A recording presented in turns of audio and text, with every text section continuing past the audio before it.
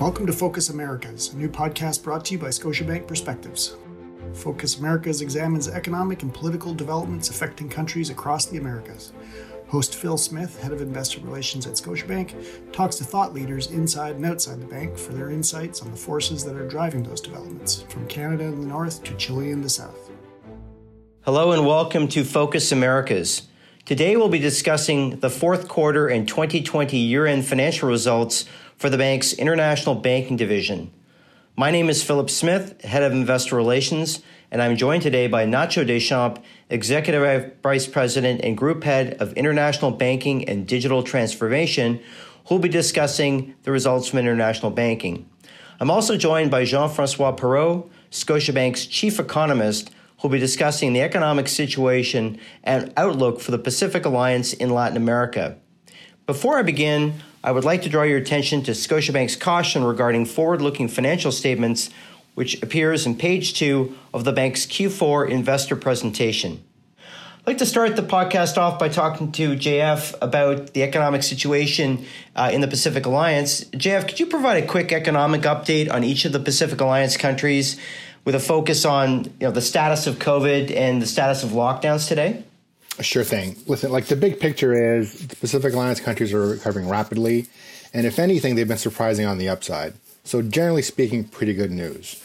Most recent GDP prints confirm that a strong rebound occurred in the third quarter, and a range of higher frequency data confirm that this is extending into year end. Like other economies, however, no one's out of the woods. There remain risks associated with the virus, which for the most part have yet to surge again in the Pacific Alliance countries and may not in fact do so. Also, for all countries in the region, the global rebound observed to date, and in particular the strength in China, has led to significant increase in commodity prices, which of course benefits the region as a whole. Now, if I go through each country individually, let's start with Chile. Chile is the least affected by the pandemic and the country that's rebounding the most. Economic activity fell by a little bit more than 5% in 2020 and is going to rebound by a similar amount in 2021. Chile is expected to return to 2019 Q4 levels of economic activity as soon as the first quarter of 2021. That's extremely rapid and much more rapidly than most other major countries. Business confidence, retail sales, and employment are at or higher than they were pre-pandemic, and we expect that to continue. There are, of course, risks associated with the constitutional referendum, but these appear quite manageable at present. In Colombia, the virus and the decline in oil prices have worked to generate a 7.5% reduction in economic activity this year. But a strong rebound is also underway given the easing of lockdown restrictions. Employment, manufacturing activity, and retail sales have all returned to close to pre-pandemic levels, and incoming data are also generally surprising on the upside. We're looking for growth of around 5% in 2021. Peru has been one of the worst hit economies, with economic activity expected to contract by around 11.5% owing to the virus.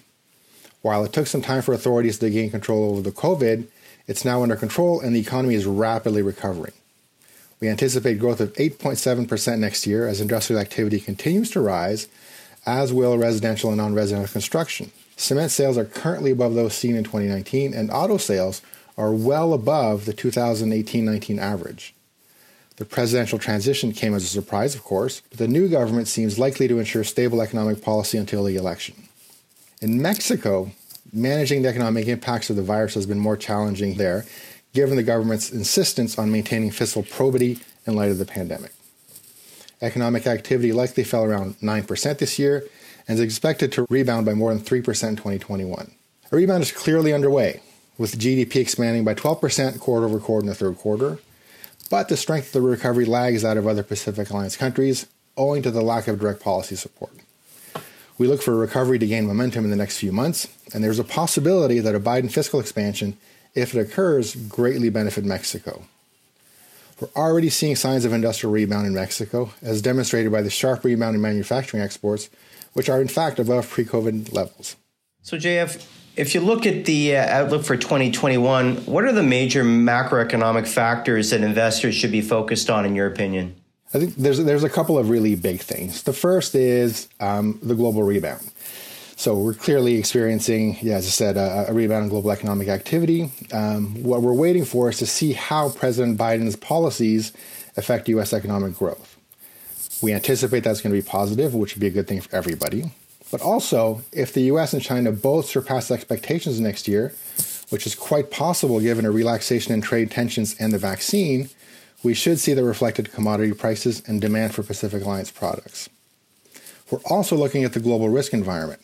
Risk perceptions have been a major driver of currencies and capital flows over the last year, and we generally expect the reduction in risk to continue, putting downward pressure on the US dollar and, of course, upward pressure on capital flows and on currencies of other countries, including those of the Pacific Alliance in general. So there's a lot of focus right now, certainly in banking and financial services in general, on the interest rate environment. What's the outlook for interest rates and inflation in the Pacific Alliance? So all central banks have cut rates in response to the pandemic, its impact on growth and inflation dynamics. The rate-cutting process has been remarkably smooth from a capital market perspective, as has a reaction to the wide range of policy measures implemented by Pacific Alliance countries. Policy rates are expected to remain at current levels in Mexico and Chile through 2021, though we think the Chilean Central Bank may try to flatten the yield curve at its December meeting, owing to the downward pressure on inflation. In Colombia, rates should remain at current levels until the second half of next year, at which point they're expected to rise gradually to keep inflation at the central bank's 3% target. A similar dynamic is expected in Peru. So maybe just to close off the questions for you and away from just the near-term outlook and have maybe a more fundamental question, has the pandemic changed the attractiveness of the Pacific Alliance as a market, in your opinion? Not at all. I mean, I think of it this way. The economies have experienced an incredible stress test. And much like the advanced world, they're coming out of this historic event at a pretty good pace. The deep fundamentals have not changed. A young, underbanked population, rapidly growing population middle class. They're globally connected economies with lots of trade deals. They've got sound and now very clearly tested policy frameworks. If anything, the pandemic has demonstrated the resilience of these policy frameworks and the authority's ability to manage incredibly challenging economic circumstances. So to those who look at these markets as risky and somewhat untested, what we've experienced in recent months should be quite comforting. Thanks, JF. Maybe now switching away from the macro outlook and towards the performance of international banking specifically. Nacho, could you walk us through the performance of international banking in Q4 and 2020, and maybe in your remarks focus a little bit as well on the outlook for 2021? For sure, Phil. Well, in Q4 20, we had a material improvement in our earnings compared with Q3, mainly driven by a reduction of PCLs. Our revenues had a positive development, increased by 2%, mainly driven by improvement in non-interest income. And these positive effects were partially offset by a decline in net interest income, aligned with lower loan balances in the quarter.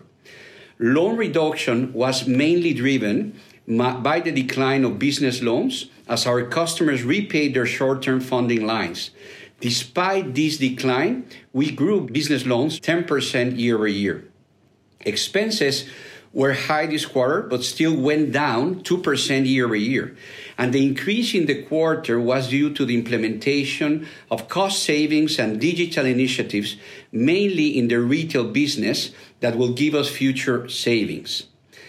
Looking at whole year results and putting things in perspective, the Pacific Alliance countries have shown significant resilience. Pre-tax, pre-provision whole year was almost flat despite a historic recession. Our loans grew 10%, driven by commercial and mortgages, while deposits grew at a similar pace. Earnings were materially down compared to last year, mainly due to PCLs, as we built allowances to cover estimated future credit losses. In fact, since Q1 2020, our total ACL has increased by $1.5 billion.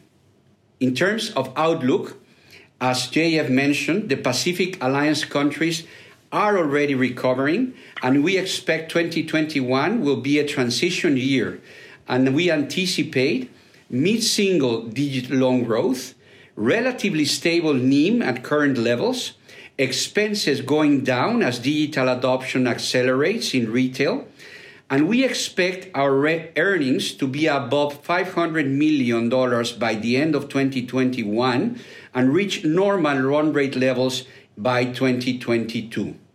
Thanks for that, Nacho. Maybe changing subjects slightly here. A major feature of 2020 and a major focus for investors were customer assistance programs. Can you provide an update on the status of those programs in international banking? Yes, Phil. The customer assistance programs are now basically closed for all our markets. As October 31st, active retail deferral balances were $6 billion, and we estimate that as of November 30, it will decline to less than $3 billion, with 50% related to mortgages and concentrated in Mexico and Chile, where the program started later or were extended by regulation.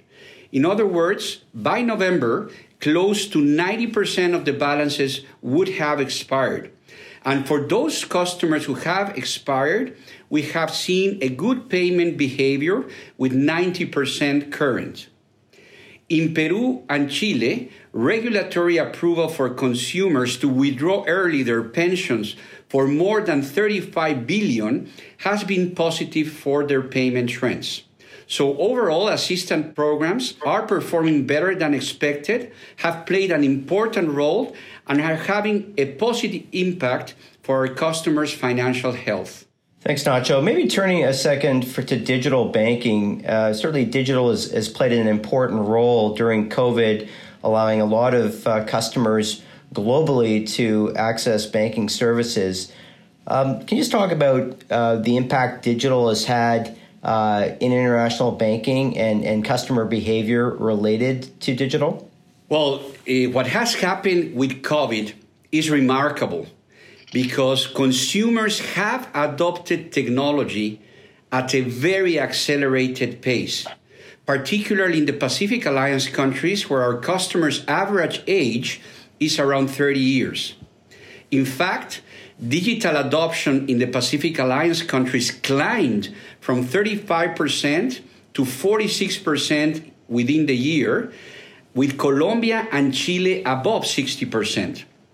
And retail sales through digital channels increased from 30 to 50% in 1 year in the Pacific Alliance countries.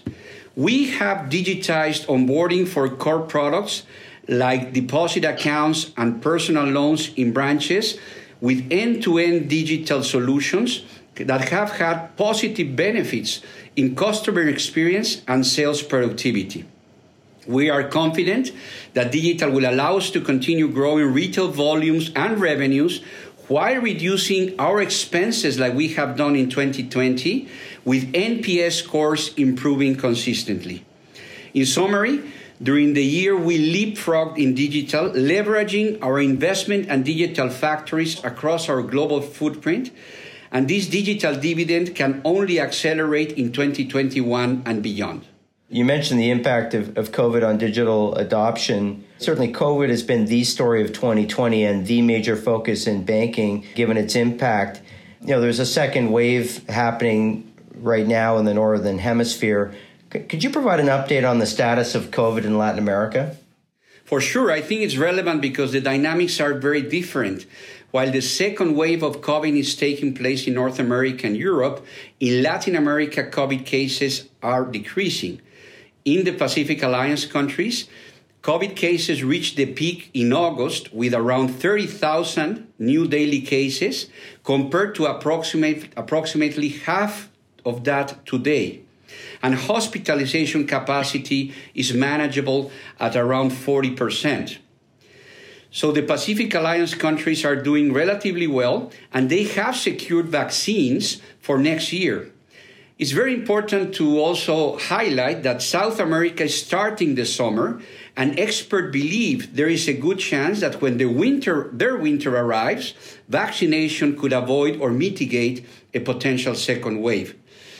Even if there is a second wave, we don't expect severe restrictions like in the first one.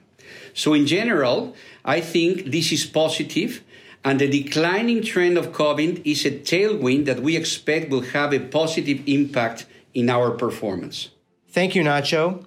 Those are all my questions for today. For more information on Scotiabank or its international banking division, please refer to Scotiabank's website at www.scotiabank.com, Investor Relations. I'd like to thank everyone for listening in today. This concludes today's podcast.